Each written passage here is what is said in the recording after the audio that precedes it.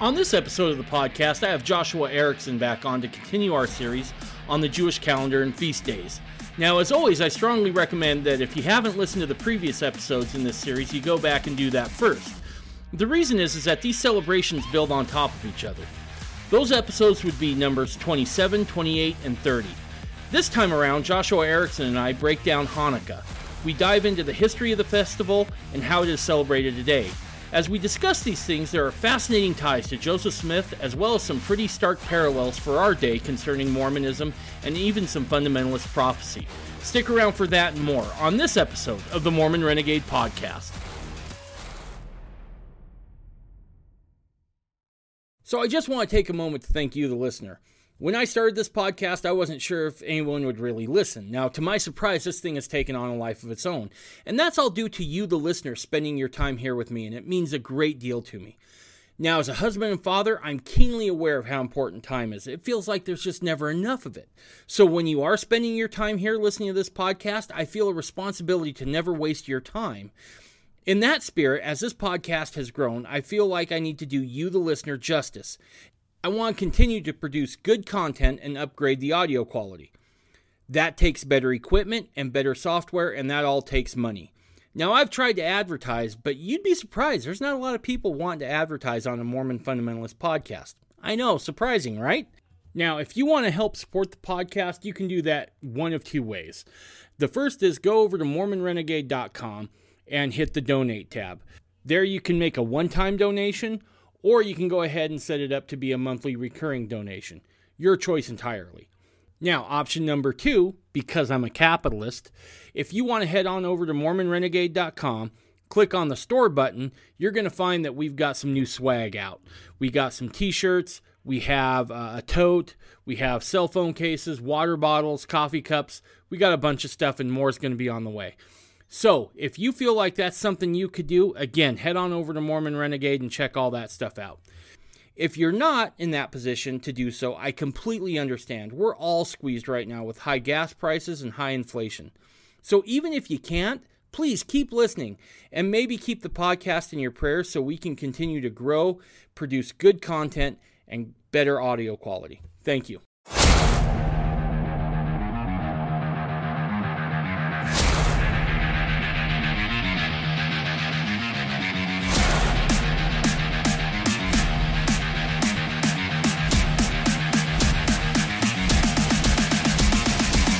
You're listening to the Mormon Renegade Podcast.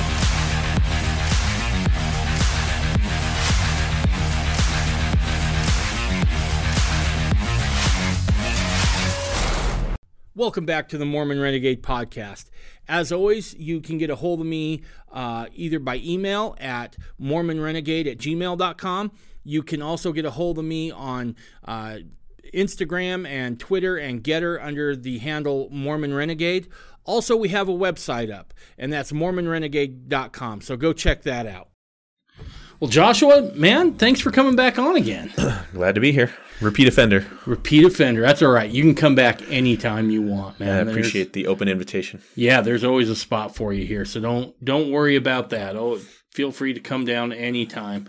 So we're going to talk about Hanukkah today. Mm-hmm. And everything in me, it was so hard not to want to play the Hanukkah song by Adam Sandler before we got started. But real quick, is this kind of the last holiday in the Jewish calendar? The last one is going to be Purim. So Purim, okay. Yep. Before the New Year, which is before the ecclesiastical New Year, which is the first month when Passover is. So Purim is the last. Gotcha. So we got one more to do after this. I'm looking forward to that. That's right. One more, and then we'll start. Yeah. I have no idea what that is, so that one will be really cool. Okay. Yeah. I have a little bit of an idea on what Hanukkah is, but probably not as much as you. So what's the history of Hanukkah? History of Hanukkah. So there's the Old Testament stops about 400 years before the New Testament begins. So there's this gap, which is called by historians the intertestamental period. And Hanukkah the story of Hanukkah occurs in this intertestamental period. It's actually, to go back to Nebuchadnezzar's vision, he has his dream, right, where he sees the statue with the gold head and the silver arms and chest and the brass belly and thighs, and then the legs of iron, and then the feet that are iron mixed with clay. Okay. And this story, the story of Hanukkah, takes place with the belly and the thighs of brass, really. So was the bellies and the thighs of brass? What do those represent? And that represents the kingdom of Greece. Okay. So all of these things that Nebuchadnezzar saw and Daniel interpreted, these are all kingdoms that were going to occupy Jerusalem, basically, at one point or another. And started out with Nebuchadnezzar. He was the head of gold, which was Babylon. And then the two silver arms were the Medes and the Persians. Okay. And then who conquered Babylon. And then they were conquered in turn by Greece, which was the brass. And then Greece was in turn conquered by Rome, of course, which was the iron. And so Hanukkah takes place during that time of Grecian occupancy. So that's right. So the Old Testament kind of we get into the Babylonian captivity, and then in the book of Daniel, he talks about the Medes and the Persians are there as well. But then the Old Testament goes quiet, and then we pick it back up with Rome being in charge of the Holy Land. Right. And so we kind of skip over the brass part of the sculpture. Yeah, we don't hear a lot about the Grecian occupation. And I mean, Right. realistically, unless you've gotten into the book of Maccabees or something like that, it's almost, it's strange in the sense that, especially to the Christian world, and I would lump Mormons in with that there, it's almost a forgotten time period for us. It is. And the reason why that is because Christians, especially Protestants, only Protestants,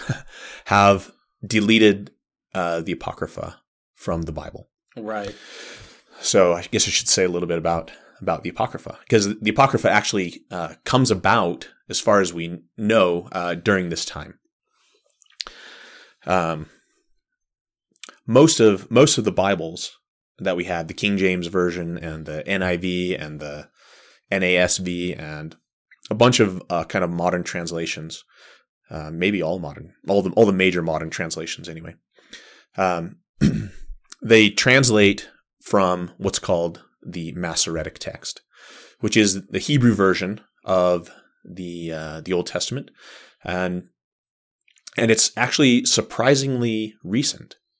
So when you think about the Hebrew Bible, I mean, this thing is thousands of years old, but the copy that everything is translated from is basically goes back to the Leningrad Codex. The Leningrad Codex was made sometime around 1000 Wow. AD, and so all our Bibles go to this source that was compiled in 1000 AD. So this Grecian occupation of the Holy Land, is it Alexander the Great? Who is it? Yeah, started with Alexander. That's right. Alexander was pretty amazing. He actually had, his father was Philip of Macedonia.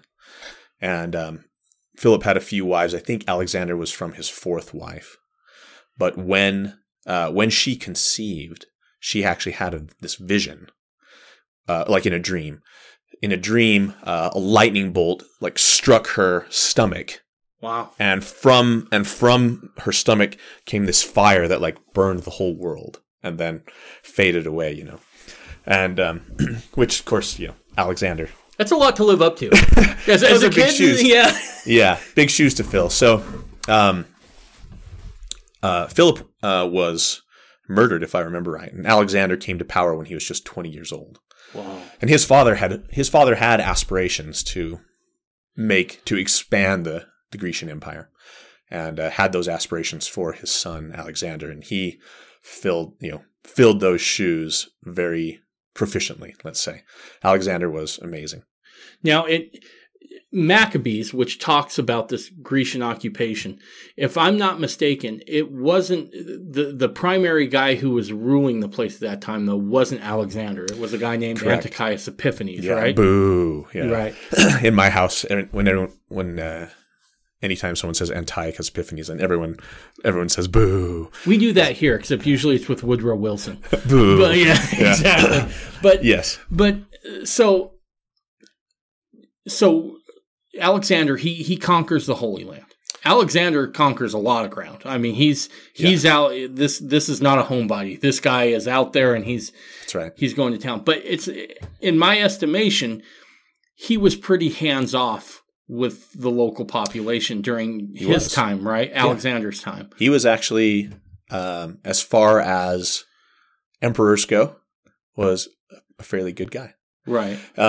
Josephus records his entrance into the Holy Land, and the people in Jerusalem, the Jews, they knew that they were going to be incorporated, into the Grecian kingdom empire, and so there's not really any use in putting up a fight, and they decided just to submit instead. And when Alexander approached Jerusalem, basically, the high priest, whose name was Jaddua at the time, the plan was everyone is going to, we're all going to be fasting and praying, and everyone's going to put on their white clothes, and everyone's going to go out to the streets and just bow down and welcome Alexander with celebration and stuff. And so Alexander goes through the streets, and he's just met by all these people dressed in white and welcoming him, and he gets up to the temple, and the high priest comes out, and he's all dressed in his priestly garments as well. And the high priest wore a crown on his turban that said "Holiness to the Lord" across it on a gold plate that would wear on his head. And Alexander, when he saw the high priest wearing that, then it was brought to his memory about like a dream that he had had. He had had a dream that when he saw that high priest come out, that he was supposed to respect these people, and so he just totally spared them, and there was no bloodshed or anything, and he basically supported the temple there. He's like, I'm gonna contribute to the work you're doing, and everything went really well under Alexander. Now he died at a young age. It took him, he was 32 or 33, I think. I can't remember. Basically, he, like I said, he became king at 20 and started his worldwide campaign, which took about a decade. He basically conquered the whole known world and was basically undefeated in battle. And this is actually the cool thing about Hanukkah is there's,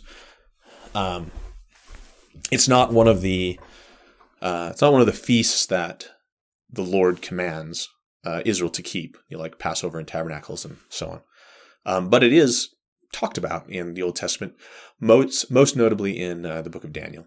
Right. So I'm going to read just a little bit about Daniel here, or from Daniel. This is in Daniel chapter 8. Let's see. Sorry. So I lifted up, this is Daniel speaking. I lifted up my eyes, he's having this vision. I saw, and there stood before the river a ram, which had 2 horns, and the 2 horns were high, but one was higher than the other, and the higher came up last. And so he actually goes on later on to an interpretation of this dream is given. And the ram, this is in verse 20, the ram which thou sawest having 2 horns are the kings of Media and Persia. So the Medes and the Persians. And I saw the ram pushing westward and northward and southward, so that no beast might stand before him. Neither was there any that could deliver out of his hand, but he did according to his will and became great. And as I was considering this ram, behold, a he-goat came from the west on the face of the whole earth and touched not the ground. And the goat had a notable horn between his eyes. And he came to the ram that had 2 horns, which I had seen standing before the river, And the ram said unto him, ran unto him in the fury of his power, and I saw him come close unto the ram, and he was moved with choler against him, and smote the ram, and brake his 2 horns, and there was no power in the ram to stand before him, but he cast him down to the ground, and stamped upon him, and there was none that could deliver the ram out of his hand. Therefore the goat waxed very great, and when he was strong, the great horn was broken, and for it came up 4 notable ones towards the 4 winds of heaven. So later on, in verse 21, it says, the rough goat is the king of Grecia, and the great horn that is between his eyes is the first king. So this is Alexander the Great. Okay. He was the goat was Greece, and the one horn that the goat had was Alexander, and he says he flew across the world like it looked like the goat was flying because his feet didn't even touch the ground. And this is the way that Alexander conquered the world, basically. But he died at a young age. He came down with some kind of sickness. Historians speculate whether that was some natural illness or whether he'd been poisoned. Right. We don't know. But he died, and when he died, basically the kingdom was split into 4 parts, which Daniel predicts here. He says the one horn was broken off, and then 4 horns came up in its place. So is it Antiochus Epiphanes? He was not. Yes. Well, he comes next. And out of one of those 4 horns came a little horn, which waxed exceedingly great, toward the south and toward the east and toward the pleasant land. And it waxed great even to the host of heaven, and cast down some of the host and of the stars to the ground, and stamped upon them. Yea, he magnified himself even to the prince of hosts, and by him the daily sacrifice was taken away, and the place of his sanctuary was cast down. And it goes on, it says in verse 13, talks about the transgression of desolation, and how long would the sanctuary be trodden underfoot. And this is talking about Antiochus Epiphanes. So he was, the 4 branches of the Grecian kingdom were basically Syria, okay, which is where Antiochus comes from. And then there was Egypt, and then there was Turkey and Greece. Okay, so Antiochus Epiphanes is not Grecian. He's Syrian. Well, it's the Greek Syrian Empire. Okay. So then in Egypt it was the Greek Egyptian, like it was the land of Egypt, but under Greek control. Okay. So Alexander, he comes through, and he just basically cleans up. I mean, nobody really stands a chance against him. In fact, like dominoes. Yeah, and really, I from my understanding, about the time he's halfway done, most other kingdoms are like, he seems cool as long as we don't screw with him. So let's just understand this is happening, and then let's see if we can't just play nice with him, and then maybe he will play nice, which seems to be the case. He did, right? Yeah. To the point he leaves the Jews alone in Jerusalem and says, "You do your thing. You're going to pay your taxes to me, but other than that, I'm going to leave you alone." Yeah. So exactly right. It goes along well there, and then he dies. And it's amazing this is all foretold by Scripture, too. I think that's really cool. It is amazing. And then from there, Antiochus Epiphanes comes into play. That's right. And let's talk about him a little bit. What's his deal? He's a really bad man. He actually, and he has as many of these emperors do, he has a god complex. And his name is Antiochus, which is the name of his father. But the title that he takes on is Theos Epiphanes, and just Epiphanes for short. But his name is Antiochus, God manifest, like God has appeared. That was his Antiochus, the God has appeared. That was the name that he gave himself. I thought about guys like that. And the one thing I'll say is they have to be motivated. Because, again, that's a lot to live up to, right? Yeah. I have no desire to be that worshipful. But I do find it interesting that this same pattern emerges time and time again, which is you might have one really benevolent, really good king or leader that really loves his people. But there's no guarantee about that second one. Amen. Right? And so I wanted to point that out because it's something that we continue to see, right?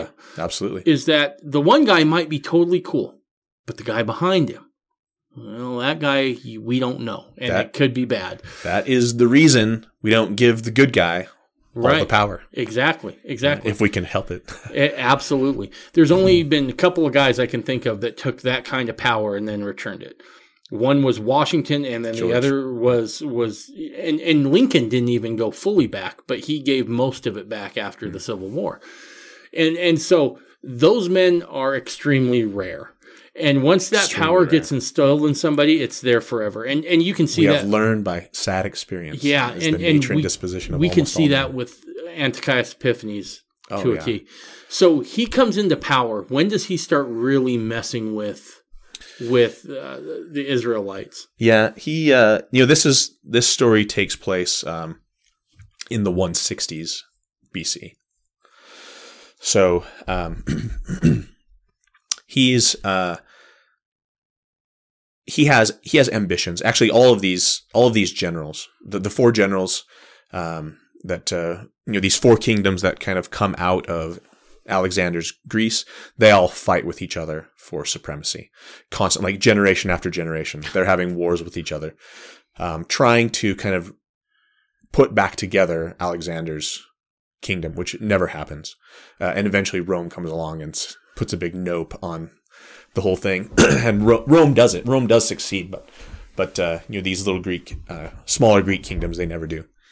So Antiochus Epiphanes, he's got Egypt in his sights. And of course, between Syria in the north and then Egypt in the south, the kingdom of Israel is right there in between. And so, and sometimes the Greek Egyptians, they're in charge, and sometimes the Syrian Greeks are in charge, and Israel's kind of back and forth there. And Daniel talks about that too. He talks about the king of the north and the king of the south, and these intrigues that are going to happen there. So so Antiochus is actually goes down to Egypt, and he actually beats up on Ptolemy, who's the king in Egypt. All of the kings in Egypt are named Ptolemy. So he beats him up. And he goes down again another time to battle.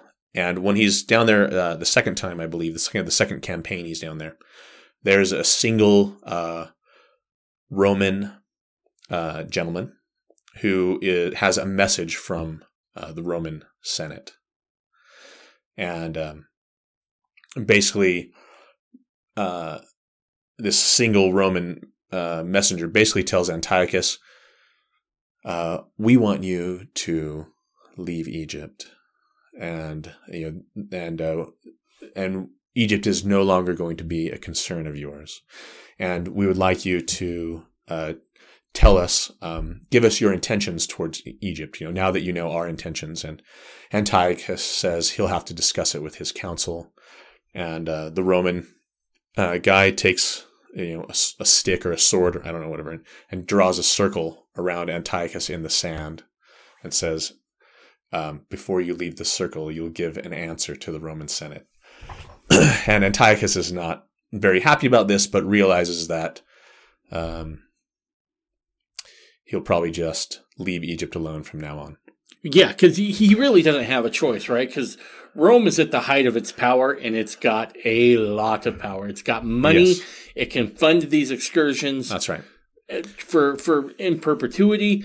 And so Antiochus, recognizing that the Grecian Empire is already fractured, he doesn't have the wherewithal to go toe-to-toe with Rome. That's right. Not at all. And so interesting thing is back up in Jerusalem at this time, and this is in I believe this is in Second Maccabees. First and Second Maccabees, they overlap in a lot of their storytelling. So let me just go there. All right, so I found it. So it's in Second Maccabees chapter 5. It's interesting. While Antiochus was down in Egypt, the folks up in Jerusalem actually had this collective vision, and is reported. I'll just read it here. This is the Good News translation of the Apocrypha here. So, about this time, Antiochus IV made a second attack against Egypt. For nearly 40 days, people all over Jerusalem saw visions of cavalry troops in gold armor charging across the sky. The riders were armed with spears and their swords were drawn. They were lined up in battle against one another, attacking and counterattacking. Shields were clashing. There was a rain of spears and arrows flew through the air. All different kinds of armor and the golden bridles of the horses flashed in the sunlight, and everyone in the city prayed that these visions might be a good sign. So it's actually a really interesting vision. Now they didn't know what this meant, but there was, when they said it was a good sign, they hoped that meant that Antiochus had been defeated. Right. Now Antiochus was kind of defeated, but he was certainly not killed, and that was kind of the rumor that had gone on, and when Antiochus made his way back up north, he found Jerusalem kind of in disarray, and people weren't necessarily celebrating, but there was, because of the rumors of his death, there was kind of some riots and some things happening in Jerusalem, and that did not make him happy. That they kind of assumed that he had been killed in battle. So was he mistreating Israel prior to this episode? So this is very much the impetus for him being like. So he was in a bad mood from his interaction with Rome. I was just going to say, to put everything into context, this is a guy who just got humiliated. That's right. Right. He's like, I have my army, and my army is going to destroy something. Right. And I've been thwarted in Egypt, so. So then he finds the Jews who never really have at least since the time of David, a really good standing army. Yeah. I've often looked at ancient Israel and thought they have a lot of great special forces, so to speak. We see that where there's David's small men and stuff. Yeah. They're small bands that are really good at kind of counterinsurgency sort of stuff. But then you don't have the standing army where you're just going to go toe to toe with somebody, and so they're probably a good target to take some of that frustration out on. Mm-hmm. Yeah. Or at least that's how Antiochus is looking at it. Like, that's exactly. I just got humiliated. From this point forward, I'm ruling with an iron fist. Yeah. Now he had started some of the mystery. It's kind of a complicated story because there was Greek interference and Greek oppression, which hadn't really started until this event. But there was also this internal factions. Because there was a group of Jews who were Hellenized, so they loved Greek culture and were wanting Israel to just to fully embrace the Greekness of everything. Just to assimilate. To assimilate. Yeah, that's exactly the word. And so the story of the Maccabees and Hanukkah is, in one sense, an international thing where they're fighting against the Greeks, but there's also a civil war that's going on simultaneously. They're fighting with each other over whether or not we're going to just accept Greek customs and laws and abandon the Torah and the law and the God of our fathers. So before we dive too much into Maccabees and who they are, let's set the stage for what Antiochus Epiphanes does. If you're a Torah believing Jew of that time, what's Antiochus Epiphanes doing within Israeli society? So up until this point, there had been, like I said, there had not been the kind of overt oppression, but there was all kinds of intrigue. Actually, the high priest, the position of high priest, and the whole Jewish priesthood just became utterly corrupt. So there was actually the guy who should have been the guy who should have been the high priest, his name was Onias III. And he was actually deposed. There was another guy named Jason. His name was actually Yeshua or Jesus, but he changed his name to Jason because he wants to be Greek. And he actually bribed, I guess, offered Antiochus money if Antiochus would forcibly give him the position of high priest over Jerusalem. So Antiochus did that, and then Jason was in charge, and he basically did not. Onias III was against the Hellenization, and Jason was in favor of it, and so Jason kind of started to do all the Greek things. He built a gymnasium there, where they would all, play their Olympic games and stuff in the nude, Right, which is, and in my reading, and you can correct me if I'm wrong, this is a time where Epiphanes seems to be saying, look, you're going to Hellenize. You are going... Not yet, but it is... It's getting to that point. It's already... Right? Yeah, and this is how... I think this is how governments work, right? There's these social changes that start to creep in, and when there's, when they get 50% support or something, right, then they enforce it. And that's kind of what was happening there, I guess you could say, is that there was this, not a required, but just a naturally occurring trend in society to adopt Hellenistic ways. And then there's enough support, and also Antiochus is pissed off at those who are not voluntarily doing it, that he says, we're going to make this compulsory. Yeah. One of the reasons I love the story of the Maccabees and Hanukkah is because I think there are some echoes in there, if not some direct talk about protecting your beliefs. Oh, absolutely. And I find that we might be coming to a time that's very similar in the sense of you're going to adopt this new society. And I think we need to look at Maccabees, not necessarily for their violence, but for their, because I don't think we're at that time yet, right? I want to make that very clear. But I think we do need to be just as resolute about holding on to our culture and to our God and to our religion, because we're right there. And we saw that, and this is why this episode probably won't go on YouTube. But we saw something very similar with the vaccine mandate, right? You're going to comply. Absolutely. You're going to comply. Let's talk a little bit about what Antiochus does in terms of the temple, the kosher dietary laws, right? Because I think there are some significant parallels there. So he kind of destroys. Well, there's some intrigue there between Jason, as I said, who kind of bribed, paid for the position of high priest.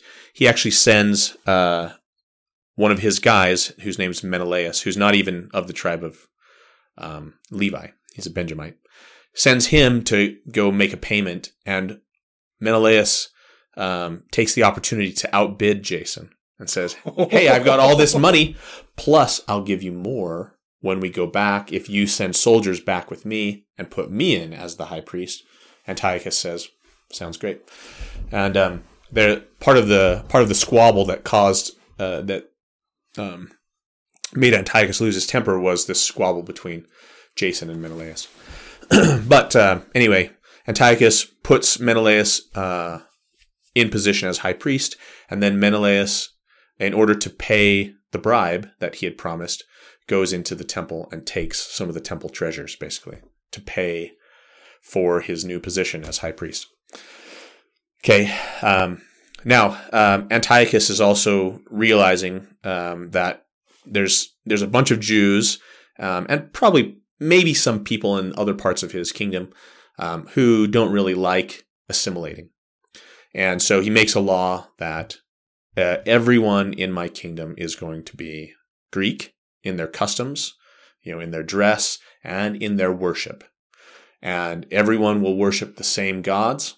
And he basically made this, I mean, the parallels are remarkable, because here we have a tyrant who wants basically a one world government. He wants everyone to be good global citizens. Yep. And the Jews say, we are not going to do that. Some of them anyway, those who resist. And he says, yes, you will not do anything detectably Jewish. Any detectably Jewish thing you do will be punished by death and torture. So yeah, you are not allowed to keep the Sabbath. You are not allowed to observe Passover. You are not allowed to have the scriptures with you. If you get caught with the scriptures, we will destroy those and then torture and kill you. You're not allowed to circumcise your children. You're not allowed. You must eat unclean things. Not only that, you must eat unclean things that have been offered to the Greek gods. So like doubly awful. And it was, and he basically reigned with blood and horror, to borrow a phrase, and made a concerted effort to stamp out the Jewish religion, if not the people. I read a book, and it wasn't like the book of Maccabees, but it was a book that was kind of commentary on the Maccabees. It was told from kind of like a story kind of perspective. Yeah. And the things he does are absolutely atrocious. He debases the temple. Yeah, I didn't even get to that. Oh, sorry, I didn't mean to. No, you're fine. Yeah, it's awful, because he actually, the temple is also must be debased, and he actually captures the temple on the 15th of Kislev, which is the 9th biblical month.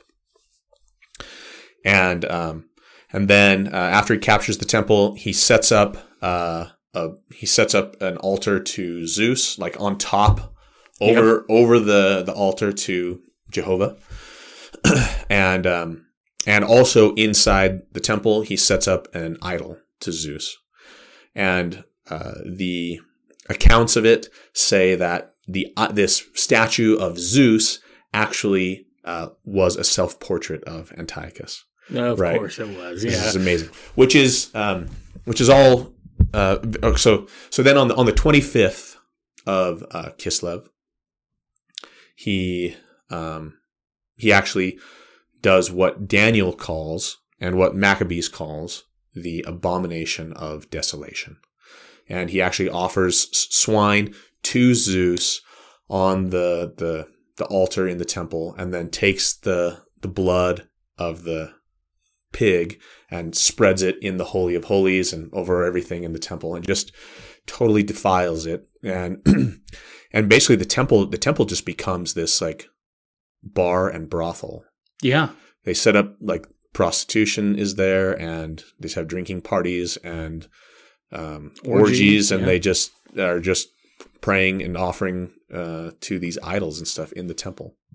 And it's just everything is just utterly filthy and defiled and desolate. And so that is what Daniel refers to, as I said, as the abomination of desolation. And Jesus talks about this in the New Testament, in like Matthew 24. Before I get to that, it's an interesting thing about the scriptures. You know, when we talk a lot, I think, in our meetings and in our study, and you read commentaries and books and stuff, and there's a lot of talk about types and shadows of Christ. And a lot of the ancient prophets, pieces of their life kind of match, things that the Savior would do. For example, if I say there was this promised child that was born, and there was a wicked king who wanted to kill the promised child, so he killed all the babies, but this chosen child was saved by going to Egypt. And then who am I talking about? You're right. You're talking about Herod. Right. Or I'm talking about Moses. Right. And the things that happened with Pharaoh. Right. Right. And Moses's infancy kind of mirrors Jesus' infancy. Right. So Moses in that way is a type of Christ. And so now the scriptures talk about the Antichrist as well, the anti-Messiah. And there are types and shadows of the Antichrist as well. And Antiochus Epiphanes is that. He is perhaps the strongest type and shadow of the true Antichrist, which is yet to come. And there are others too, other types and shadows. And he doesn't stop at just defiling the temple. I read one account where he would go out to kind of the outlying areas of Jerusalem, Galilee being one of them, and like finding the rabbi and cooking up a pig and being like, "You're going to eat this or I'm going to kill your family." That's right. Yeah. And it was kind of a double-edged thing. It's like, if you don't, then you and your family will be not just killed, but tortured. I mean, there's in the book of 2 Maccabees in particular, there's several of the martyrdoms that are detailed in gruesome detail. And there's kind of two famous sets. There's one, this elderly man named Eleazar, and it's this very thing.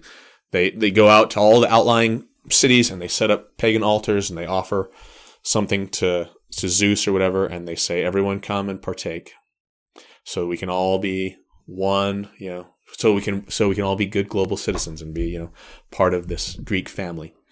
And they would often go to, like you said, the rabbi or to the respected members of those communities and say, "You come up and go first, because then we'll get less resistance," right? And if you do, then we'll shower you with gifts and praise, and you'll get the title "Friend of the King," and we'll give you a reward. And if you don't, then then you're going to die. And Eleazar says, "No, I refuse." And the officials say, they actually tell him, they say, "Okay, let's do this. Why don't you bring your own clean food and come up and just eat that, but pretend to partake of this sacrifice to Zeus. And but you don't actually have to. But we just want you to set an example so that everyone else will do it." And Eleazar basically says, "There's no way I would do that, because all these young people are watching me, and like their blood will be upon my head, if I do this wicked thing." Right. And so he gets tortured and killed. And then the other one is there's a mother with her 7 sons, and they're all like tortured and killed one at a time while the rest of them are watching, and they just all refuse, and it's like gory stuff. They cut off their hands and feet like one at a time. Right. Will you accept Zeus, whatever? Cut out their tongue, and then they like roast them alive in a giant frying pan and stuff like that. Yeah. Horrible stuff. Yeah. And I think here's probably a good point to stop for a second and draw some interesting parallels, right, on this part of the story. Go for it. We just got done going through a process where, again, going back to the pandemic, you will submit to this. You will do this. And you're going to do it to be a good global citizen. That is exactly and to be united. And one of the things that bugs me the most is when folks in power talk about unity for unity's sake, right? We can even see spots in the Old Testament where the Lord wasn't a fan of just unity for unity's sake. Think about the Tower of Babel, right? Where the people were all of one heart and one mind. And the Lord's like, ooh. Trouble. Yeah. Now, if we're all united on godly principles, that's a different animal. But when it's unity for political purposes, for somebody's ego, on wrong principles, this is the kingdom of the Antichrist, right, which is always in opposition, right? And so we just got done going through that. The other thing that I'm going to say, and this is going to get real spicy. I like spicy. We just saw last week the church come out and throw its support behind gay marriage. Oh boy. I'm going to go there. I'm going to go there. I'm going to go there. I'm going to go back to when I left the LDS church a few years back. And I had a very candid conversation with my higher up, who was the son of a general authority, a 70. Okay. Not going to name names. All right. But he asked me a question. He's like, why are you so concerned about the temple changes? What is it about it that really bugs you? And I said, you are paving the way for, and I used the exact term, the abomination of desolation. That's right. And he asked what that was. And I said, what is that? Yeah. But in 10 years, and this is what I said there. I said, in 10 to 20 years, I think you're going to see gay marriages inside the temple.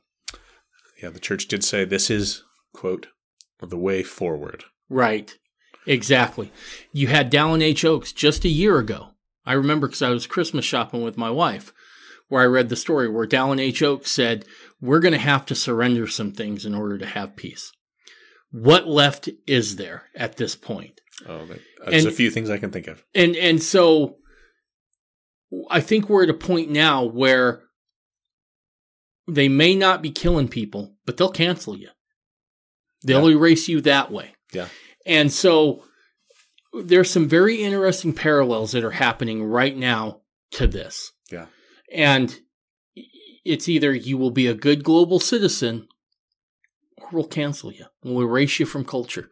And with the advent of ESG, with the advent of potentially a digital dollar, that time's going to come. And I feel like people at this point need to start preparing for such things, where we can maybe come together and work together, and put some of our differences aside, because we're going to need to rely on each other. There's going to have to be something parallel that's happening if we're going to resist this. And I think we see that bared out in the story of Maccabees as well, right? You get the feeling that there is something parallel happening when the Maccabees when the Maccabees roll up on site, right? It's already been established in there. There's so much prophetic.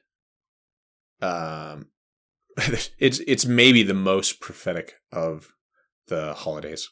Yeah. Because just the things that Daniel talks about, and Jesus as well. Jesus, of course, in Matthew 24. And we have some additional things in Joseph Smith Matthew there, but Jesus especially says, when you see the abomination of desolation mentioned by Daniel, then you'll know that the temple here in Jerusalem is going to be destroyed and all that. And he talks about, he predicts the destruction of the temple. That happened in 70 AD, right? With Vespasian, I think, and Titus was his son who actually did the deed.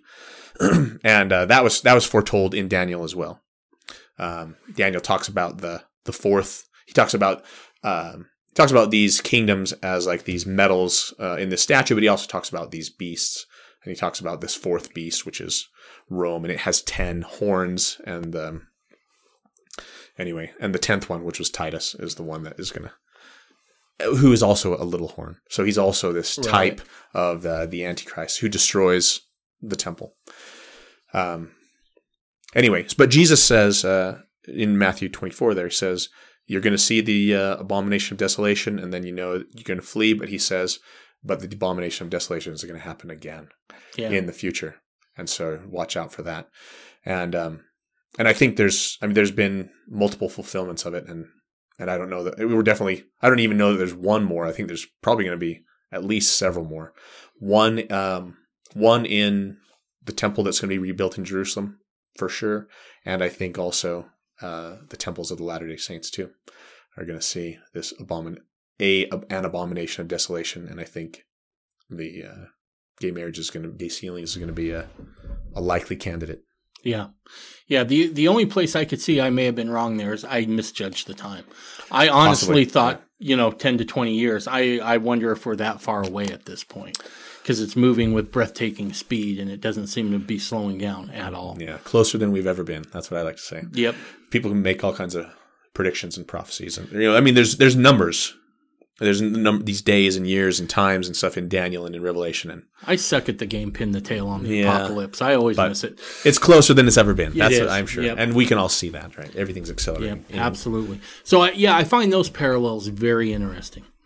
But all right, let's move on. So we've painted the picture of what's going on in Jerusalem under Antiochus, and it is a horror show of massive, massive, all in the name of unity, and getting along, and everyone being friends. Right? It's the most brutal friendship. It is. I've often said those relationships are like dysfunctional, abusive marriages. Right? Someone's getting beat up. Yeah. And someone says, if you would just do as I tell you, I wouldn't have to do this. This is your fault. And so I've often said it resembles an abuse of a marriage quite a bit. That's exactly it. So when do the Maccabees roll up on site? Okay, let's talk about the Maccabees first. Who are they? They're a family, right? They're a family, yeah. Now the name Maccabee is actually, there's actually a man. He's a priest. His name is Mattityahu, or Mattathias is like his Greek name. And he has 5 sons. And one of them is named Judah, who also has the nickname Maccabee, which means the hammer, which is that's a badass name. I don't know how else to say it. Yeah. And basically this nickname that he has eventually applies to the whole family. This whole family is also called the Hasmoneans. Hasmonean is the name of like the grandfather, like Mattathias' father or grandfather. I can't remember at the moment, but they become the Hasmonean dynasty, is this family, or the Maccabees also they're known by. So these Greek officials, they're going out to the various communities outside of Jerusalem, and they go to the town of Modin, which is where Mattathias and his family live. And the same kind of thing. They set up the altar there, and they offer the swine to Zeus, and they tell Mattathias to come up, and because he's respected elder in this community, and if he will partake first, then they will be friends with the king and get all these presents and perks. But if not, then the bad things will happen. And Mattathias says, "No, I never will. I'm never turn my back on the covenant that my fathers made, with our God." And like while he's giving this speech, there's another priest in the town who like walks up in front of everyone and just goes ahead and partakes of the offering, maybe even offers and partakes right in front of everyone. And Mattathias is so incensed. It's kind of like Phineas in the Old Testament, where he runs a lance through the right. What's his name? Achan, I think. No, it's not Achan. Can't remember his name. Anyway, there's that, the story. He brings the Moabite prostitutes into his tent, basically. Anyway, he goes and earns the priesthood forever, says by, skewering these evildoers. But so Mattathias basically pulls out his sword and goes and kills the other priest, the other Jewish priest who had just done this wicked thing, and then kills the Greek official, and his sons, they pull out their swords, and there's a few soldiers there, and they basically go to war, clean house, and then they destroy the altar, like push it over, and then run away and into the hills. And Mattathias basically says, everyone who values the covenant, like, follow me. Yeah, and that's the beginning of the insurgency, right? And then they start an insurgency. That's right. Yep. They go up in the mountains. And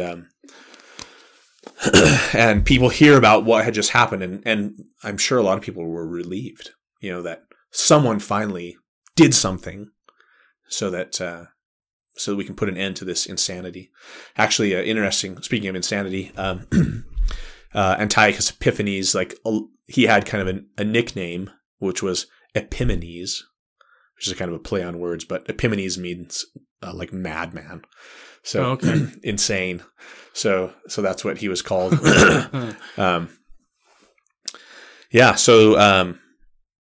Mattathias dies not too much later, like after this whole thing starts. But he dies, and he basically says one of his sons, I think it was Simon. Simon, he's going to be kind of in charge of things generally, but Judah, Maccabee, he's going to be the general. He's going to be in charge of the army and do whatever he says. So I read something, and I don't know if this is something that you know about, but and this has been years ago. This has been over a decade ago when I read about the Maccabees. But before this goes down, they're kind of known around town, so to speak, as kind of rowdy kids. I wouldn't be surprised. Yeah. There was some oral tradition that they're kind of the guys who in today's society are overall good guys, but they're a little rough around the edges. They'd be the guy who you'd see at church and would definitely be living the commandments, but maybe pushing things a little bit, right? Yeah. Some louder music being played and just right. just rowdy. They're a different breed, so to speak. Yeah, not clean shaven. Not clean shaven. They're kind of marching to their own drum, but yet very, very adherent to the gospel. Yeah, absolutely. The kind of people that you want to be your friend, actually. Yeah, probably the guy you want in a fight is kind of the vibe you get. Absolutely. They were kind of always itching, and I know that was one of the things that this historian and author kind of brought out, is that they were kind of known for getting into some fist fights. They didn't seem to shy away a whole bunch from. No, they did. From let's throw down a little bit just out of fun more than less, and then they found somebody that really got their ire up. So, as dictators do. They didn't necessarily account for every member of that population, and now you have the Maccabees. So what happens once they run up in the hills? So they run up the hills. The dad dies. Yeah, there's actually several pockets of this resistance people hear about, and people run up into the mountains in different places. Of course, Judea is just mountainous country, so there's plenty of places. But in one instance. There's this group of people up in the mountains, and the Greeks come up on the Sabbath, and they're like, "Hey, come out and eat pay homage to Zeus along with the rest of us, or else we're gonna wipe you out." And they're like in caves and stuff, and they basically say, "We're not gonna come out and do that, and leave us alone. We're trying to keep the Sabbath." And so the Greeks just go and slaughter them, and they put up no resistance because they don't want to. It's just this kind of, the pendulum is swinging the other way. They want to have like this radical adherence to, super strict adherence to the law, because that's what they feel like is going to be the antidote, right? So. It's interesting too. So anyway, the Greeks they kill, like, I can't remember, 1 to 3,000 people, something like that, if I remember right. Anyway, several hundred at least, and they just wipe out these people who offer no resistance on the Sabbath. And Mattathias is like, okay, that just happened, and we cannot let that happen again. We're not going to go out to battle on the Sabbath, but if they come to us, we are going to fight even on the Sabbath. And they make that their policy. And basically they start having these battles, and at first they're kind of this ragtag band, and they don't even all have weapons. Like they have pitchforks and kitchen knives, and but they end up defeating one Greek army after another. And then they get armor and shields and swords, and Judah himself, he the first Greek Syrian general that comes against them, he actually takes his sword and uses that as his sword the rest of the time. It's kind of David and Goliath-esque, takes the sword, and kind of Nephi with Laban's sword becomes this like symbol of his generalship, and his authority in the army. Anyway, and so, like, to everyone's surprise and to Antiochus's dismay, eventually they win their independence. Okay, let me stop you there for a second, because I see another parallel here that I want to point out, and that is oftentimes we tend to look at ourselves and think, should we do something? Right? Now, I'm not talking violence. Let's just put this in the context of the gospel. Should I do something? And the thought always creeps in. You're just one person, or you're just one family. And Right. what difference can you make? It always starts with one. People forget that there was a large portion of this country who were loyal to the king, Yeah. right? Yeah. And not everybody was on board about going to war against England for independence. Not even close. It was Sam a group. Adams. Yeah, it was one dude who first questioned, and from there it caught fire. That's right. And so I guess that's something that we have to keep in mind. Yeah, you're right. You're one person. You're one family. But you might be the match that lights the fire. Yeah, and there will be matches that don't. Right. And so if you're feeling that pull, do something. Open your mouth. Say something. But don't stand by. I get that it's risky. I understand that very clearly. And I'm not going to reveal it, but there's a price to be paid for doing the right thing. Yeah. And we got to be willing to take that step and just open our mouths and talk. So, and I just saw that as a parallel that at some point we need to talk. Yeah, it's absolutely the case. Like I said, there was plenty of people who just suffered martyrdom. Mm-hmm. You know, the Eleazar and the mother with her 7 sons. Those are the most famous ones. And there's 2 things that kind of there's this theme through the books of Maccabees for those who are righteous and wanting to keep the covenant. The 2 themes are 1, we have brought this on ourselves, and it is by our own wickedness as a nation. And so the remedy to that is to return, to repent. And even if God continues to punish, they know that if they repent, that God's punishment will not last forever, because we're His people, and He's punishing us to correct us, and it's a good, and it's a necessary thing for us to return. And so that's one thing, is that there's this sense that that the problems are of their own making, and they're to blame. So they don't blame Antiochus. He's like an instrument that God is using to punish them for their own sins.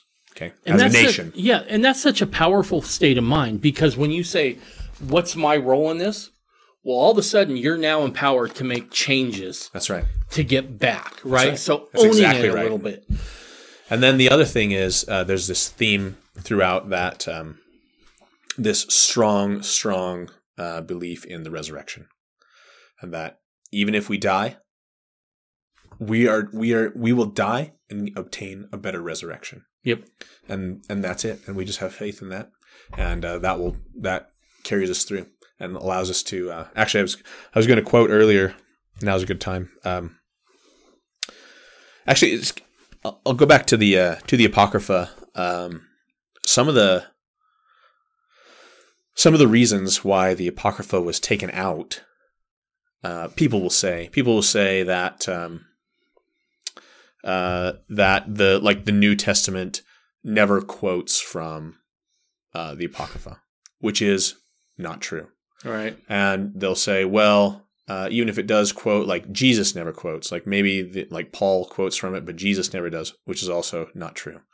And they'll say, the Apocrypha there's nothing in the Apocrypha where there's a prophet who says, "Thus saith the Lord," but is also not true.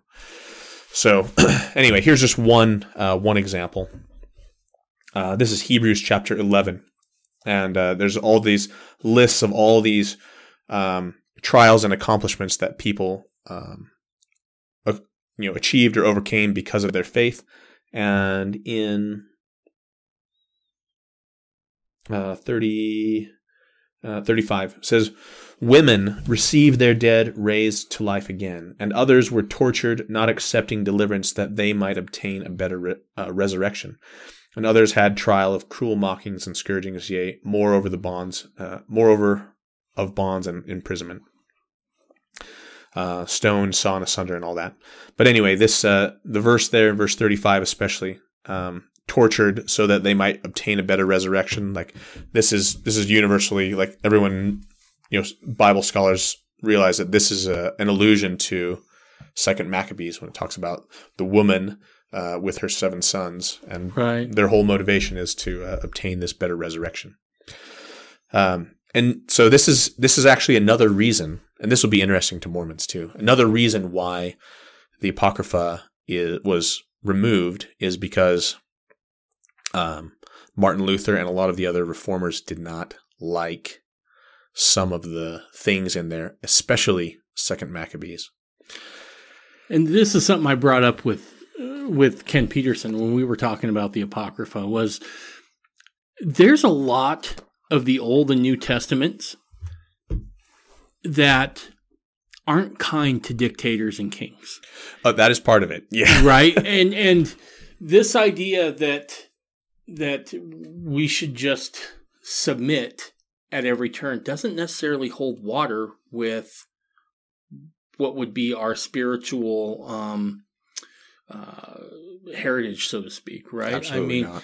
And I've often said sometimes we paint Christ in pastel colors, but keep in mind, this is a guy who's pissing everybody off around him.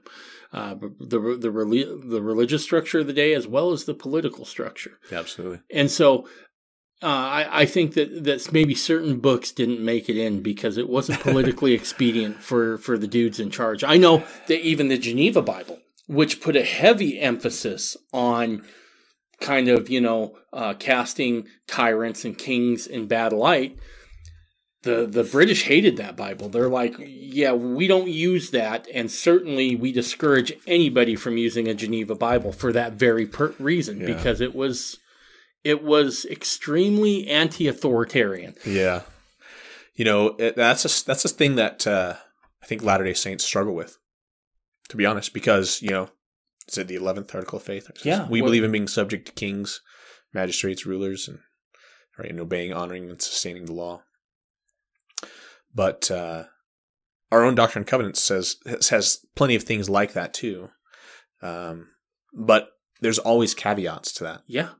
And the Doctrine and Covenants makes ones, right? The whole purpose of government was to protect the rights of men. Protect the rights. And it says, it's like, I think it's section 134 or 135, says that sedition is unbecoming of every citizen who is thus protected in their rights. Right. Like, as long as you're protected in your rights, then sedition is a no-no. Right. But there is definitely an opening there for, if your rights are being trampled, though, then God bless you, for resisting. The story of the Maccabees is really summed up nicely with Thomas Jefferson's motto, Benjamin Franklin, right? Rebellion to tyrants is obedience to God. Yep, absolutely. Absolutely. Can I get an amen? Yeah. Can I get an amen? Yeah. Yeah, I think we need to be very careful how we apply the 11th article of faith. Certainly I'm not espousing for violence. Let's get that out of the way right now. That's not what I'm talking about. I'm talking about kind of the Gandhi approach or the Martin Luther King approach, where you're saying, take me to jail. Nullification. Right, nullification, peaceful resistance. Don't just toe the line. Yeah. Our own declaration says it's better to suffer with evils as long as the evils are sufferable. Exactly. The guys who want to go to violence right away always spook me because they really don't know their history either, right? It wasn't like one day the founders woke up and went, we should just start a war. No way. This was something that went on for decades before it got to that point where there was constant seeking for redress. So nobody be too quick to do that, please. But no, there's I've met folks who have dangerous ideas like that, like who believe that that might makes right. Yeah, like it's like no, like rights come from God. And they're like, no, rights come from whoever's got the most guns or whatever. It's like, please don't do anything. Well, and furthermore, if you take that approach, that allows your belief that these rights are inalienable. It puts a time stamp on it, right? Yeah. I mean, If you're wiped out, that doesn't continue. But if you get on the side of God and say, look, these are from him for us. No man can take these away. That's an idea. And unlike a charismatic figure, unlike a military leader, that will perpetuate long after he is dead. That's right. Yeah. So, yeah, ideas, good ideas last longer than military might. Yep. Absolutely.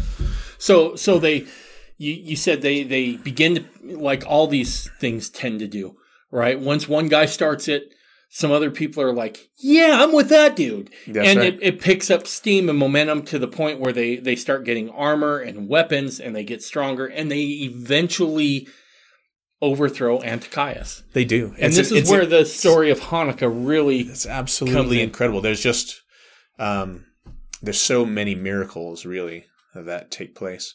It kind of culminates like the last straw is Antiochus basically sends half of his entire army to Judea, and he actually takes the other half to Persia because he realizes that his the treasury is empty.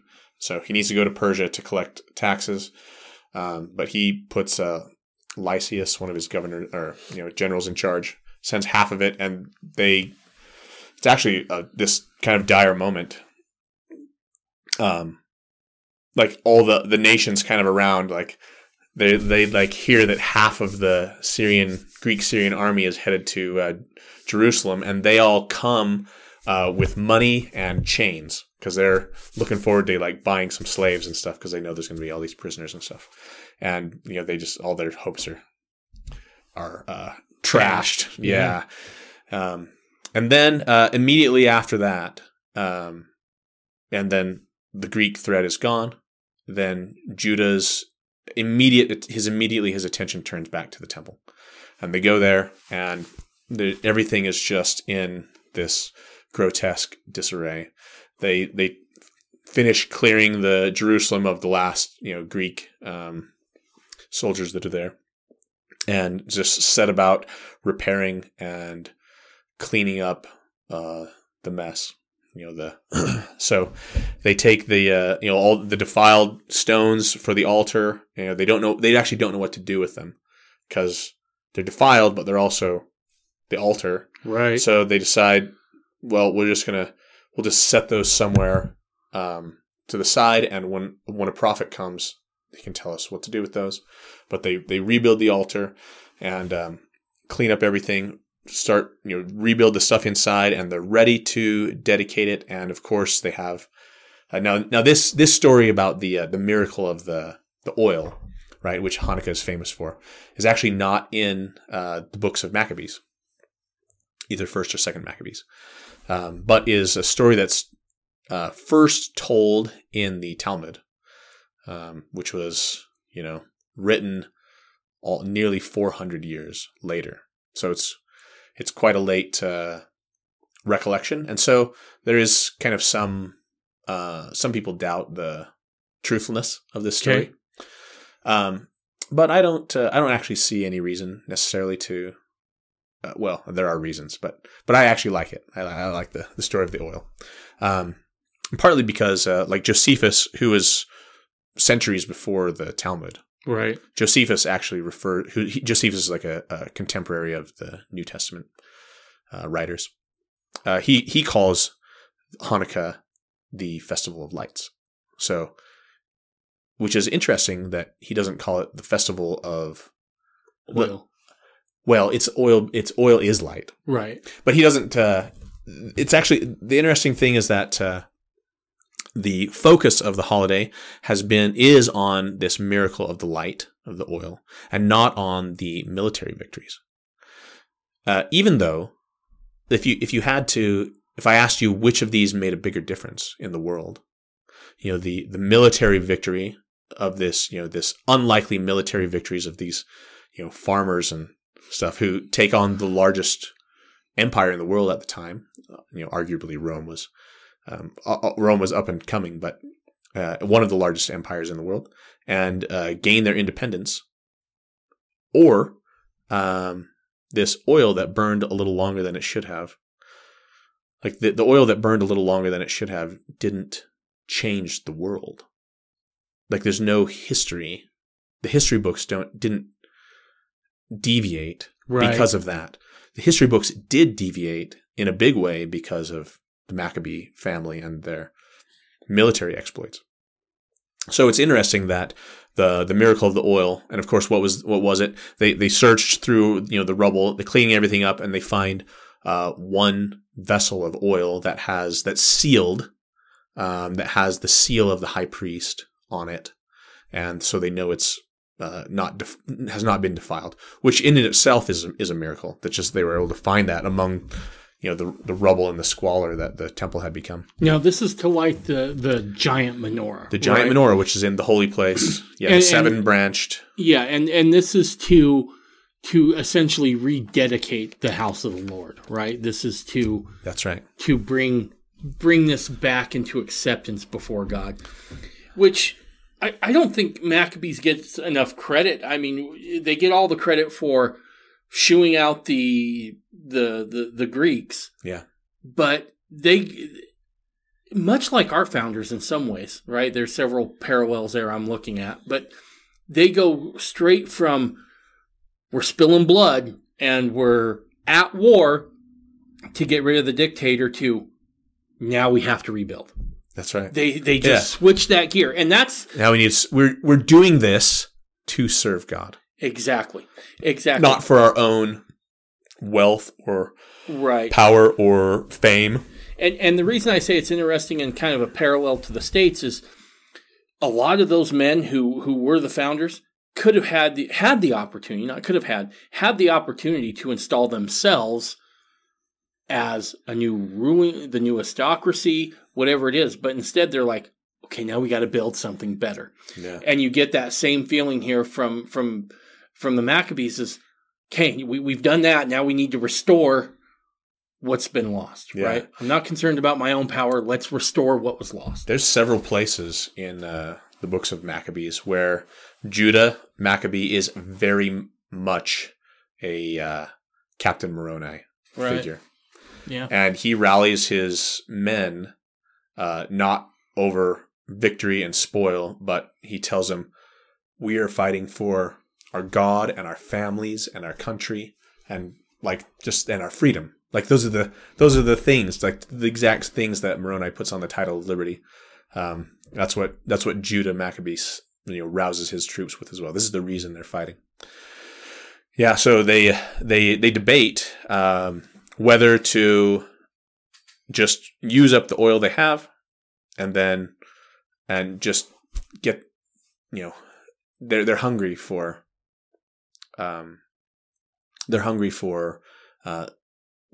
being able to serve God, right?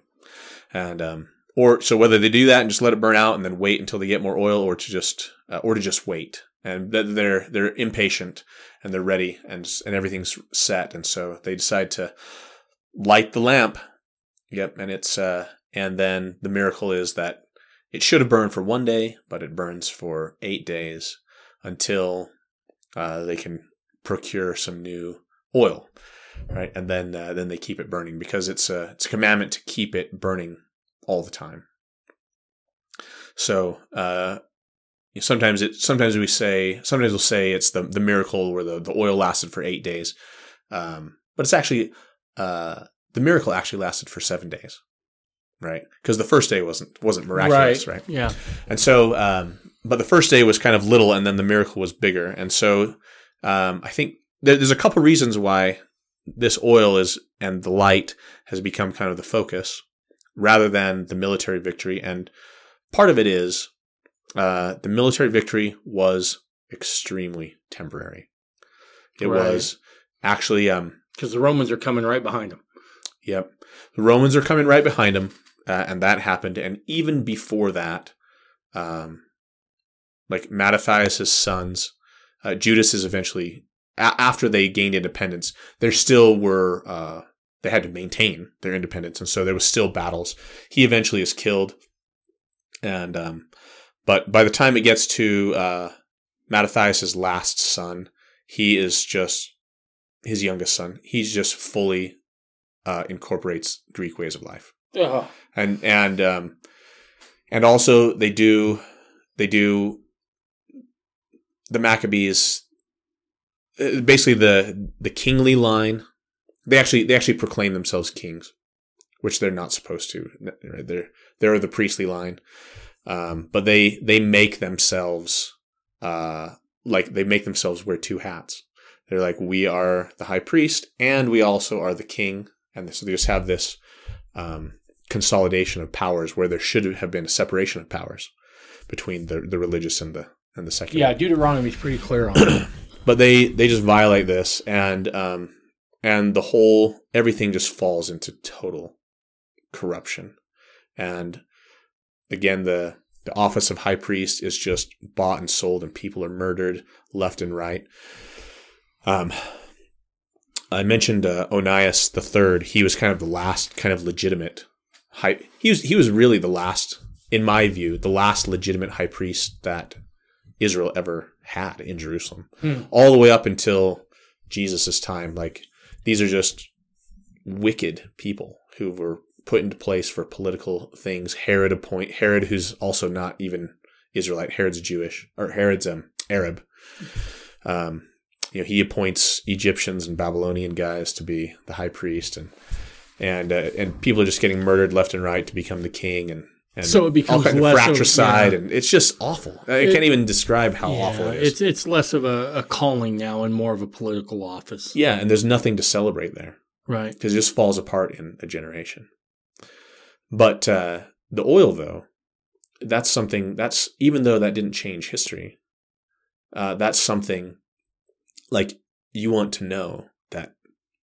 Yes, there has not been a prophet for several centuries, and yet we know that God has not forgotten us. Right? That He's still there. God looks down and says, I see you. You lit that. I'm just gonna do a little something for you to let you know that I'm still there, and I see what you're doing. Interesting. In Leviticus 23, this is a place where all of the festivals throughout the year are kind of laid out, and they're laid out in order according to the year, like, and how right, the order that the festivals arrive in. So on verse 4, it says, "These are the feasts of the Lord, holy convocations, which ye shall proclaim in their seasons." And then it starts with the 14th day of the first month is Passover. And then the 15th day begins the Feast of Unleavened Bread. And then it talks about first fruits. And then you go on to the 50 days until Pentecost. And then it talks about the seventh, let's see. In verse 24, it says, in the seventh month, on the first day of the month, there will be Rosh Hashanah. It will be the Feast of Trumpets, and then there's Yom Kippur, and then it describes the Feast of Tabernacles, which we talked about last time. And then, interesting, and then the chapter ends. But those chapter breaks are fairly recent. They are very recent. Yeah. So interesting that, and not always put in a spot we would think of as correct. They are sometimes placed in a misleading way. Yeah. So if you keep reading from Leviticus 23 on to Leviticus 24, if you were going to list the holidays that came, Hanukkah would be the next one. And of course, it's not mentioned directly, but there is a beautiful hint at it. So finish Leviticus 23 with tabernacles, and then right in chapter 24, "And the Lord spake unto Moses, saying, Command the children of Israel that they bring unto thee pure oil, olive, beaten for the light, to cause the lamps to burn continually." Wow. "Without the veil, outside of the veil of testimony, in the tabernacle of the congregation, shall Aaron order it from the evening unto the morning before the Lord continually. It shall be a statute forever in your generations. And he shall order the lamps upon the pure candlestick before the Lord continually. So the very next thing after, in the list of feasts, it says, and be sure you keep the menorah burning all the time. So yeah, the Lord was mindful. Oh yeah. Clear back then, like, we'll give them a hint. They won't get it right now. That's right. But we'll put it in there so they know. Yeah, they can look back on it and know that I'm in charge. How is Hanukkah celebrated How's today? it celebrated? Yeah. So that's good. So the main thing, is, it's celebrated for 8 days. Okay. And why 8 days? Well, it was partly because, the oil, which I mentioned, but in the books of, Maccabees, they actually say that this is because the festival that they most recently missed out on was Sukkot, Tabernacles, which was an 8-day thing. Okay. So this was their belated Tabernacles, basically. So, so they celebrate that, and then, so with the miracle of the oil, so a common thing is to eat fried foods. So, and deep fried foods. So all kinds of everything that's delicious. Donuts and latkes are traditional. Those potato pancakes, which are really good, and anything else too. Like we're gonna have a party on December 23rd. So I know it's close to Christmas, and people probably have a lot of family parties and stuff. But that'll be a Friday evening, and we picked that day because that's actually Joseph Smith's birthday, which in 1805, that was the 8th day of Hanukkah. Joseph Smith was born on, there's some interesting symbolism there in and of itself. Like there's verses in the Doctrine and Covenants that talk about when the time of the Gentiles comes in, there'll be a light that will break forth to those that sit in darkness, and so of course Hanukkah is. Oftentimes, it's in winter. It's in December. Usually, sometime it floats around, But it's during this dark time of the year, and so. But then there's this light that breaks forth, in the restoration, right? And this is the Hanukkah lights are. If you're a Mormon, then you can just take that symbolism and it fits perfectly with the restoration of the gospel. I'm sorry, you still have me at fried food. I'm still like. Wow. Yeah, so back to that. So we usually have we have this potluck and we're like, everyone bring fried foods. So nice. There's latkes, donuts, French fries. I'm going to deep fry turkey, and there'll just be nice all manner of goodies. Nice. So have you ever had deep fried Oreos? I have not. So if you come, I hope that you'll bring those. Yeah, those are good. Yeah. So, and then we usually, we'll read some scriptures about, Jesus celebrated a lot of people don't know this too, but that Jesus celebrated Hanukkah. Yeah. It's in the New Testament. Actually, the New Testament is aside from the books of the Maccabees, the New Testament is the earliest reference we have. Because as I mentioned, the Talmud was written a couple hundred years after the New Testament. So the New Testament is the earliest reference. I've had people give me funny looks, when I tell them that I celebrate Hanukkah, and they're like, "Yeah, but that's like a Jewish thing, and like Christians shouldn't be doing that." I'm like, "Well, Jesus did." Dude, here's the thing. I had that very same thought, and I've mentioned him on the show before. My buddy Joel. He's like, there's nothing that says you have to be Jewish to observe these things.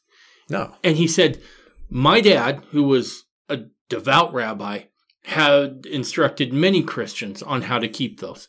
And he used to say, Christianity, in his view, was the younger brother, so to speak, of Judaism, right? It is. And I make the assertion you can't understand it's a continuation. You can't understand your own Christian faith until you go back and you really look at that. Yeah. Actually, the first and second Maccabees are only, they're not in Protestant Bibles. Right. But they are in the Catholic Bible. Yep. And they were in Protestant Bibles for a long time too. Yep. Until I believe the Apocrypha was taken out in 1885. Right. Out of the King James Bible, and then of course it wasn't in any of the other NIV or anything like that as well. But yeah, and not in the Jewish canon. Right. Now the Jews back in Jesus' day, the early Christians, they had the Apocrypha because they had the Septuagint, which is the Greek version of the scriptures that was written about this time. Oh, so many loose ends I haven't tied up. Let me read this in John first. I keep distracting you. No. It's Hanukkah's actually kind of an overwhelming thing. There's so much to talk about. It's really amazing. This is in John chapter 10, verse 22. Now, it's traditional. Another thing to celebrate. One of the traditional things that's done is to read Ezekiel 34. Which where the Lord is talking about how he is against the shepherds of Israel because the shepherds are just abusing the flock and enriching themselves. And that someday he's going to send a good shepherd. And so Jesus actually starts off chapter 10 talking about, like verse 11, he says, I am the good shepherd, for the good shepherd giveth his life for the sheep. And he talks about the hirelings and how they don't actually take care of the sheep and all of that. And then it says it was that Jesus gives this sermon at Jerusalem. Verse 22 says, at Jerusalem, at the feast of dedication, and it was winter. Now it says dedication there, and so people maybe don't catch it, but the dedication of the temple. The Hebrew word Hanukkah means dedication. That is, so the festival of Hanukkah is the festival of dedication because they rededicated the temple at that time. So, and it was winter, right? So, and Jesus walked in the temple in Solomon's porch. So he was there at the temple for Hanukkah and telling, they had been reading Ezekiel chapter 34, and he tells them, hey, I'm the good shepherd. Right. Oh, so he's proclaiming again the prophecies fulfilled. That's right. And it's actually interesting because because of all of because of what they expected the Messiah to do, which was throw off the Romans, and this is at Hanukkah time, and so there's like they're basically expecting the Messiah to be Judah Maccabee, right, and do the same thing that Judah did to the Greeks to the Romans. Right. And so they actually ask him right then, after he says he's there for the Feast of Dedication for Hanukkah, and it says the Jews round about him said unto him, how long do you make us doubt? If you be the Messiah, tell us plainly. Just tell us up straight up. Jesus answered, I told you, and you believe not. The works that I do in my Father's name, they bear witness of me, but ye believe not, because ye are not my sheep. So he's like saying, I am the good shepherd, but if you don't believe me, then you're not my sheep. I'm not the guy. I'm not the guy for you that you are looking for. Right. But my sheep do hear my voice, and I am here. Right. So there's the first reference to celebration of Hanukkah. So there's a good reason to celebrate it. So where do the candles fit in? Yeah, good question. This goes to the idea of the miracle of the oil and the lights, right? There's many miracles that happened, but the one that gives it its name, the Festival of Lights, is because of the oil that burned for 8 days. That's a menorah, right? That's a menorah. That's right. And I'm glad you knew that. The menorah is actually the name of the candelabra that's in the temple, and it's a 7-branched menorah. 7-branched candlestick, but the candelabra that's used for Hanukkah is called a Hanukkah menorah, or more formally, it's called a Hanukkah. So we have a menorah that's a 7-branched, and the Hanukkah is actually a 9-branched candlestick. And the reason why it's 9, it actually looks very similar. You've probably seen them before, but the one in the temple, the 7-branched one, it has kind of a central one that's a little taller than the rest, and then it's got 3 on each side, on the left and the right. The Hanukkah is similar design, but it has one that's a little higher, usually in the middle, although not always, and then kind of 4 branches on each side. And those 4 branches on each side, for a total of 8 branches, those are for the 8 days of Hanukkah. But then it's really interesting because there's that one candle that is elevated above the rest, and that holds the candle that is called the shamash. And the shamash is the servant candle. And that, on each night of Hanukkah, on the first night of Hanukkah, you'll put one candle in the first branch, and then also a candle in the higher elevated shamash spot, the servant spot. Yeah. And then that's lit first, and then that candle, the shamash, comes down and lights the other candles. There's so much symbolism you can draw from that, right? I mean, my first thought is that I think that sets a pattern for us, those who have received the gospel, right? We've received the light. We need to be passing that out. Absolutely. And I can't think of a better time of year to do that. Look, whether you celebrate Hanukkah or Christmas, everybody's a little happier. Everyone's a little more willing to talk about what they believe in. And you got to love that season. It's kind of a season of openness. It is, and of charity and love. Absolutely. And I always felt like, as a guy who kind of loves this time of year, and I mean it's a big deal around our house. We go all out. It's not for amateurs, right? Good. It's one of those times where I feel like as disciples of Christ, we might have a greater responsibility to spread His light this time of year, and I never knew that, and so you described this idea of a servant candle, right? I think it's beautiful. So it's as Christians, we should certainly think about the times when Jesus said, "I am the light and the life of the world. I'm the light that came into the world."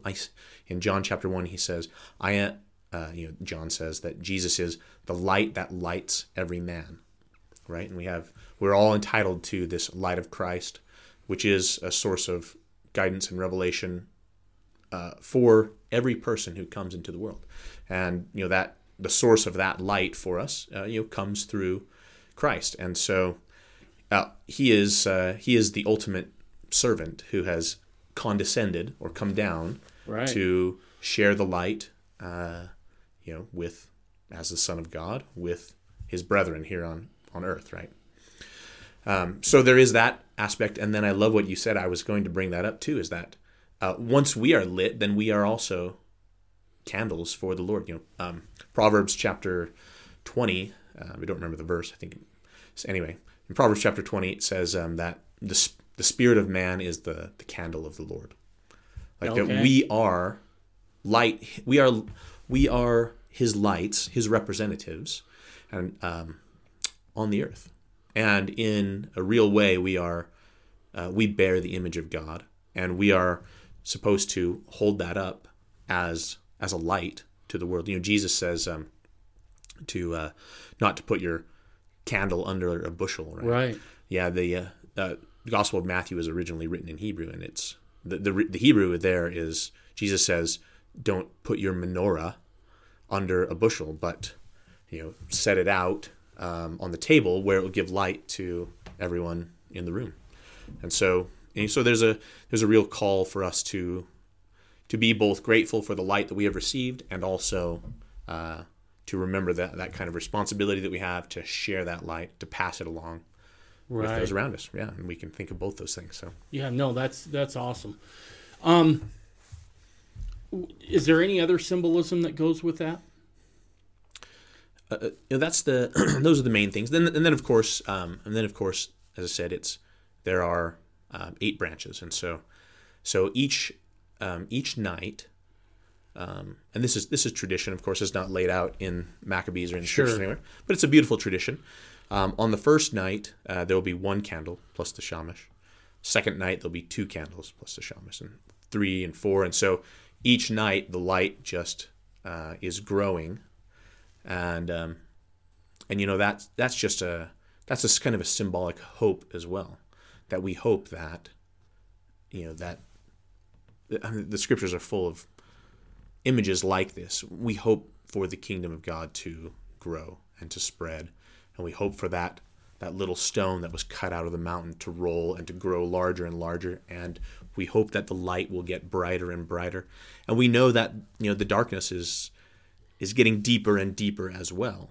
But ideally, the children of light, as the scriptures call us, will be able to keep up with and fend off those powers of darkness and spread the light in spite of this increasing darkness. And it's interesting too, because just the time of year, of course, is in the winter, and it's near the solstice. It's not on the solstice, but Hanukkah is near the solstice, and so like the days are getting darker and darker, but we are adding a candle every night, and it's getting brighter and brighter. And another tradition about the Hanukkah, actually, and this goes with the this commandment that Jesus gives us to share our light. The tradition is that the Hanukkah is not supposed to be set up, inside your house somewhere where no one can see it. You're supposed to put it like on the windowsill, right, so that everyone passing by can look and see light coming out of your house, so to speak, literally, not so to speak, but and so that's there's beautiful things about that too. And one of the things too is that, and it always becomes more pronounced around this time of year, Christmas and Hanukkah, is that it doesn't take a lot of light to make the darkness flee. Mm-hmm. Right? I mean, as it gets darker, light becomes more pronounced. Yeah, it does. And sometimes I think we sell ourselves short that maybe we're not doing enough, but sometimes just being us, right, is and doing the best we can will not only light our way, but we don't know whose way it will light. Yeah, amen. I mean, it does. You said it perfectly. Especially when it's dark. Right. And I think light stands out in an amazing way. Yeah, and I think we're coming into a time where it's going to take all of us to be lit, so to speak. That's lit in a spiritual way, not an alcoholic kind of way. But lit in a way that this is horrible. I just immediately had visions of everyone going to booze. But anyway, for us to be enlightened, right, by the Lord's countenance, so that we can spread that around to those who are in need. Yeah. Because they're going to go somewhere, right? As it gets darker, they'll either fall into the darkness, or we can be the light to be like, don't go that way. There's no need. Yeah. We can go this way. Humans are complex, Oh yeah. We're not like moths. We're just kind of blindly attracted to light and flames. But there is kind of a metaphor there, and everyone knows that feeling of coming out of the cold into the warmth, or out of the darkness into light. And there's comfort there, and there's definitely something both like physically satisfying, but also spiritually satisfying that we want some light. Yeah. And I think there could be more, but people are afraid sometimes. They are, and share it. Yeah, yeah. I think that's really the trick, is getting over that fear. But yeah, now there's we are having our party on the 23rd, but on the 18th. So this is on the Zarahemla calendar. Mm-hmm. This is going to be the day before. This is the Sunday. 18th is Sunday. So at in the afternoon, and this will be on the website too. But we're actually going to make candles. So I don't know if you've ever dipped. I have not. I have not had dipped the pleasure. Candles. Yeah. So we're gonna dip a whole set of Hanukkah candles. For anyone who wants to. And I don't remember off the top of my head now, but it's you need 2 on the first night, and then 3, 4, 5, 6, 7. So whatever that adds up to, it's 40 or 50 candles, something like that. Wow. That you need for one Hanukkah to have all the candles you need. So that's anyway, awesome. So that's kind of a fun activity for the kids and stuff. So. Absolutely, that sounds great.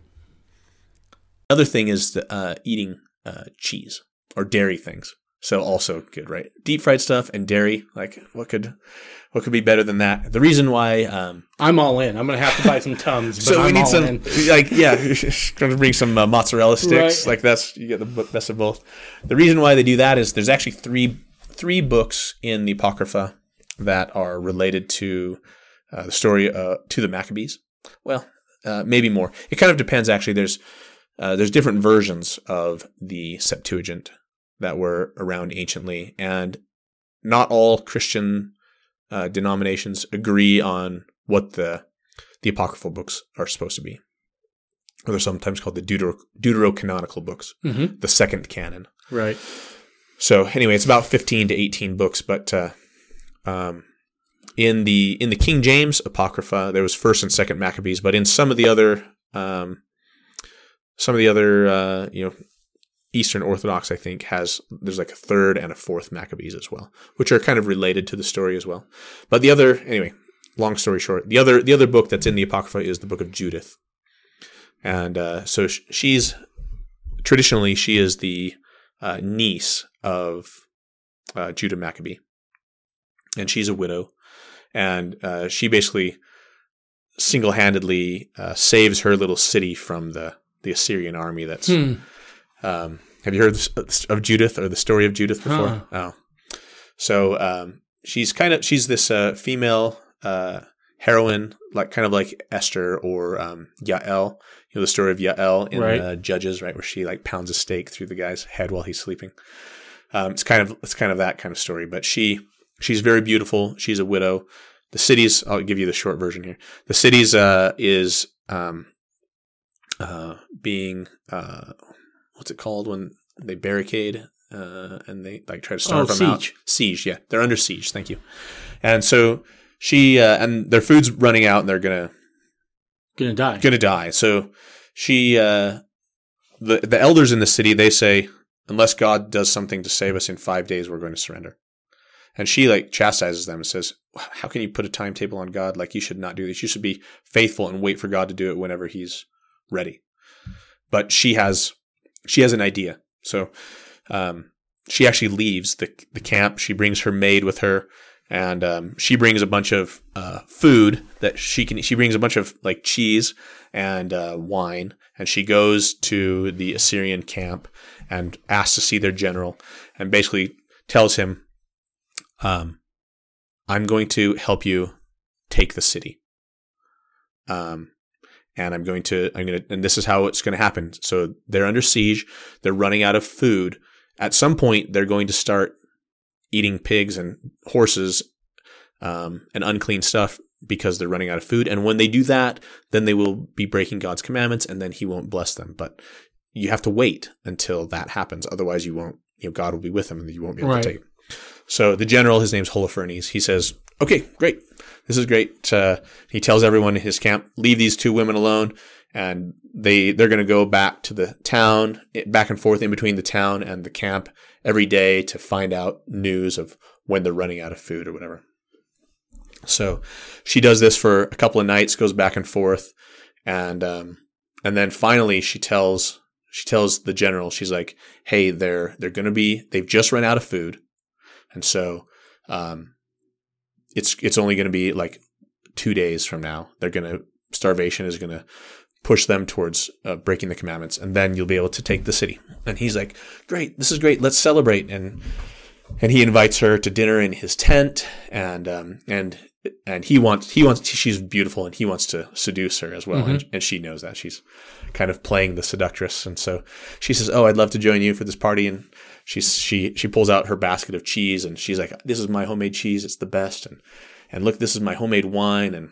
And Holofernes tells all his men to leave the tent because he wants to be alone with her, right? And she basically stuffs him full of cheese and gets him slobbering drunk with this wine that she made, and he passes out. And she rolls him onto his stomach and pulls out his sword and cuts off his head while he's asleep, and then puts it in the basket where all the cheese was, and then just walks out of the tent quietly, and no one disturbs her. And she runs to the town and says, "Everyone get ready to go attack the Syrian army right now, because you need to attack them at the first light of day. They will not be expecting it. And also I have the head of the general." Right. And so they do, they go attack the Syrians, and they go to Holofernes' tent. They're like, General, they're coming. No answer. Crickets. Open it. The headless general is on, and they just scatter in fear and disarray. And so, tell you what, people often say they don't read the scriptures because they find them boring, and I'm like, man, there's some straight up gangster stuff in the scriptures, right? Like there's some straight up, action film kind of stuff in there. So Judith saves the day there, and so eating cheese is also. That's awesome. Is on the menu for Hanukkah. Nice. All right. Well, dude, that's good stuff. I'll definitely be there for the 23rd. That sounds fun. What would we miss? Would we gloss over in me constantly distracting you with my questions? And stuff? You did good. Oh, I was going to mention one last thing. Sure. One of the reasons why Martin Luther and other Protestants didn't really like the Apocrypha was because of Second Maccabees, and that was kind of understandable because Martin Luther with the 95 Theses, he saw these abuses that were happening with indulgences, and part of the abuse was that the Pope was basically saying, "Hey, if you give me some more money, then I'll give you a little certificate that says that your relative can take some time off of their sentence in purgatory." Wow. Yeah. And so he did not like, he saw these tremendous abuses, and basically the Pope holding the salvation of people's dead relatives over them in order to milk money out of them. Right. And so he did not like that. But he basically said, Martin Luther's like, we can't do anything for the dead. We have no power over their salvation or whatever. But in 2 Maccabees chapter 12, I think,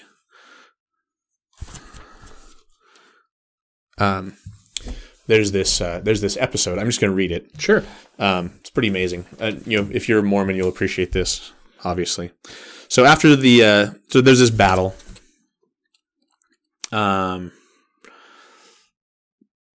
So let's see. Yeah. After the battle, Judas led his men. This is in verse 38 of chapter 12, like I said. 2 Maccabees. After the battle, Judas led his men to the town of Adullam. It was the day before the Sabbath, so they purified themselves according to Jewish custom, and they observed the holy day. By the following day, it was urgent that they gather up the bodies of the men who had been killed in battle and bury them in their family tombs. Now, this is interesting because they, like Judah and his men, they had kind of some stripling warrior kind of battles where no one was injured. They just killed hundreds of Greeks and not a single one of them was injured.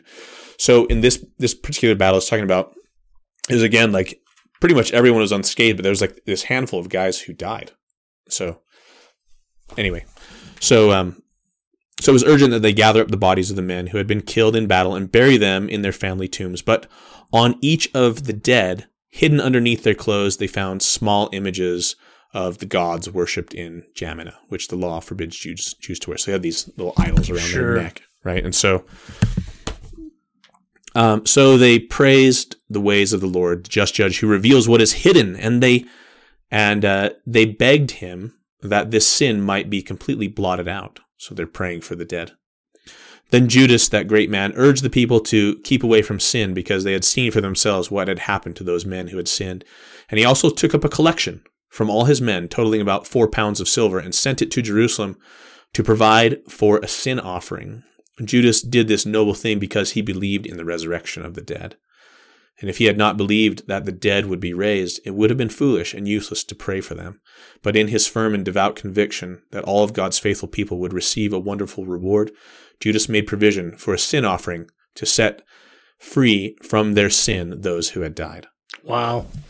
So he's basically doing vicarious work for the dead, but they're doing the Aaronic ordinances. Right. But they're doing sacrifice, sin offerings vicariously for these men. That's so cool. And that's one of those things where it's I've said for a long time, it's one of the reasons I love talking to Ken Peterson and Hannah Stoddard, is that as Mormons, we have every right and every reason to believe that our faith is historical, right? And that just shows there. For so long, we hung vicarious work on the dead alone on what Paul says about, Right. In Corinthians about But baptism. you have it all the way back in the temple.